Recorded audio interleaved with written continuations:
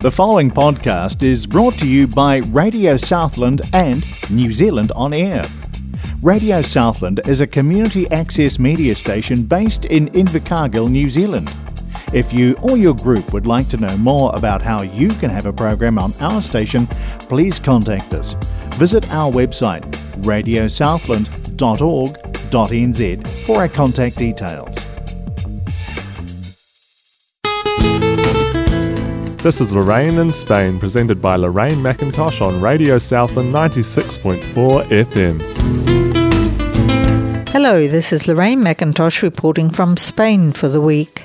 With Djokovic on the plane and out of Australia, our main topic of general conversation for the last 2 weeks has finished. Being Australasian, I was seen as someone who might know something about the rules and nature of Australians. I did follow the situation closely through New Zealand and Spanish news sources, which generally told the same story.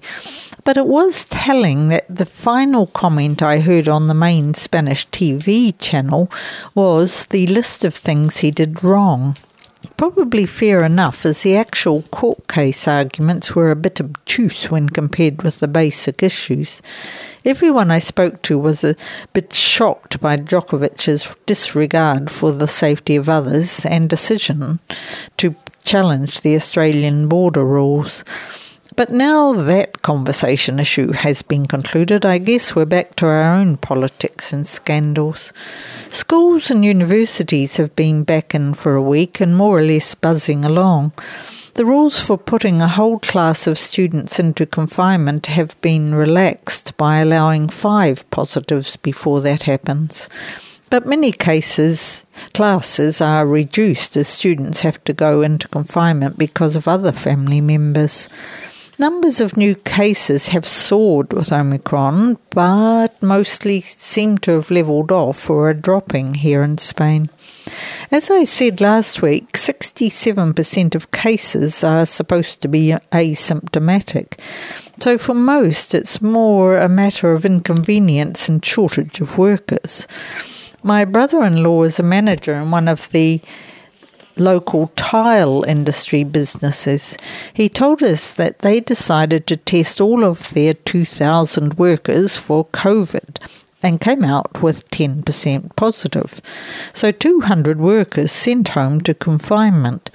The moral of that story for the company is that it would have been better not to test anyone. The government has put a €3 limit on the cost of self-antigen tests. They had been €5 each, so it now appears the government's picking up the extra cost. A couple of friends are off to Los Angeles on Tuesday to join a cruise down through the Panama Canal to Florida. Pretty keen stuff, as the testing and paperwork requirements are off-putting. For me, I'll stick to the EU until things clear up a bit. In the meantime, our Fire celebrations have begun with the presentation of the new Fayeras, the girls plus young women in their extravagant Fire dresses. This part of the process involves streams of crackers being let off at each girl's home, the rowdy band playing and singing, friends and family, and all forming a procession to the big public fire hall where they are officially presented for the season. Rowdy and disruptive, but so welcome as part of our return to our normal life. The fire statues we had out of season in October last year weren't accompanied by all the usual events. Now the dressmakers are back in business, the clothes shops can sell all the formal outfits for the dinners and parties. In short, the local economy moves again. For ourselves, the Dakar race we love following is finished again. No major Spanish wins, but electric cars made their successful debut. So for another week, it's goodbye from Lorraine in Spain. You've been listening to Lorraine in Spain, presented by Lorraine McIntosh on Radio Southland 96.4 FM. The preceding podcast was brought to you by Radio Southland with the support of New Zealand On Air. Their funding of accessmedia.nz makes these podcasts available. To find similar programs by other stations involved, go online to accessmedia.nz.